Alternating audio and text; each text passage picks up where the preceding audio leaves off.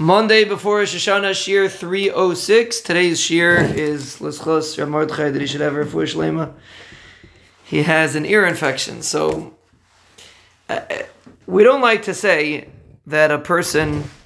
Now listen, if a person has an ear infection, look what the Rebbeinu Shalom could do to you. He could give you an ear infection. That's not really the point.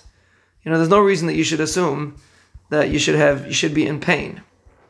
But what a person should learn from, let's say, an ear infection or any other pain that a person has, is to appreciate the way it operates that you take for granted. Meaning, since Rav Mordechai has an ear infection, he can't eat anything because he can't chew.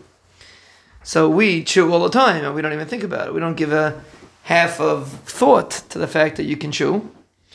But next time a person bites into something and thinks about that, even a person that's jaw is really working and his mouth is working and his bones are working, he just has a small thing a little bit off that makes it too painful to chew, which means how everything is running in perfect sync.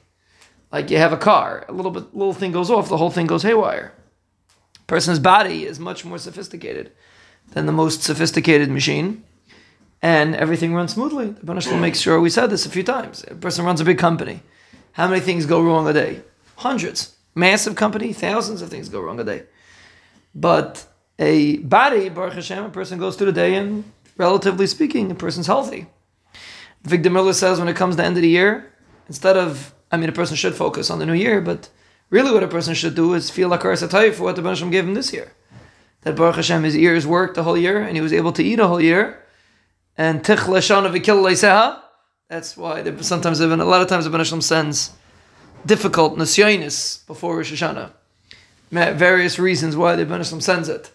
But the Rebbeinu Shalom sends many times a person can experience Chas v'Shalom difficult Nisyonis before Rosh Hashanah. And part of the reason is, first of all, to teach you to appreciate the rest of the year, and also to realize that on Rosh Hashanah, the Rebbeinu Shalom is geyser, pain too, not just Rachmana litzlan, Chaim and Mavis, but also Mi Yishalev and Mi Yasser.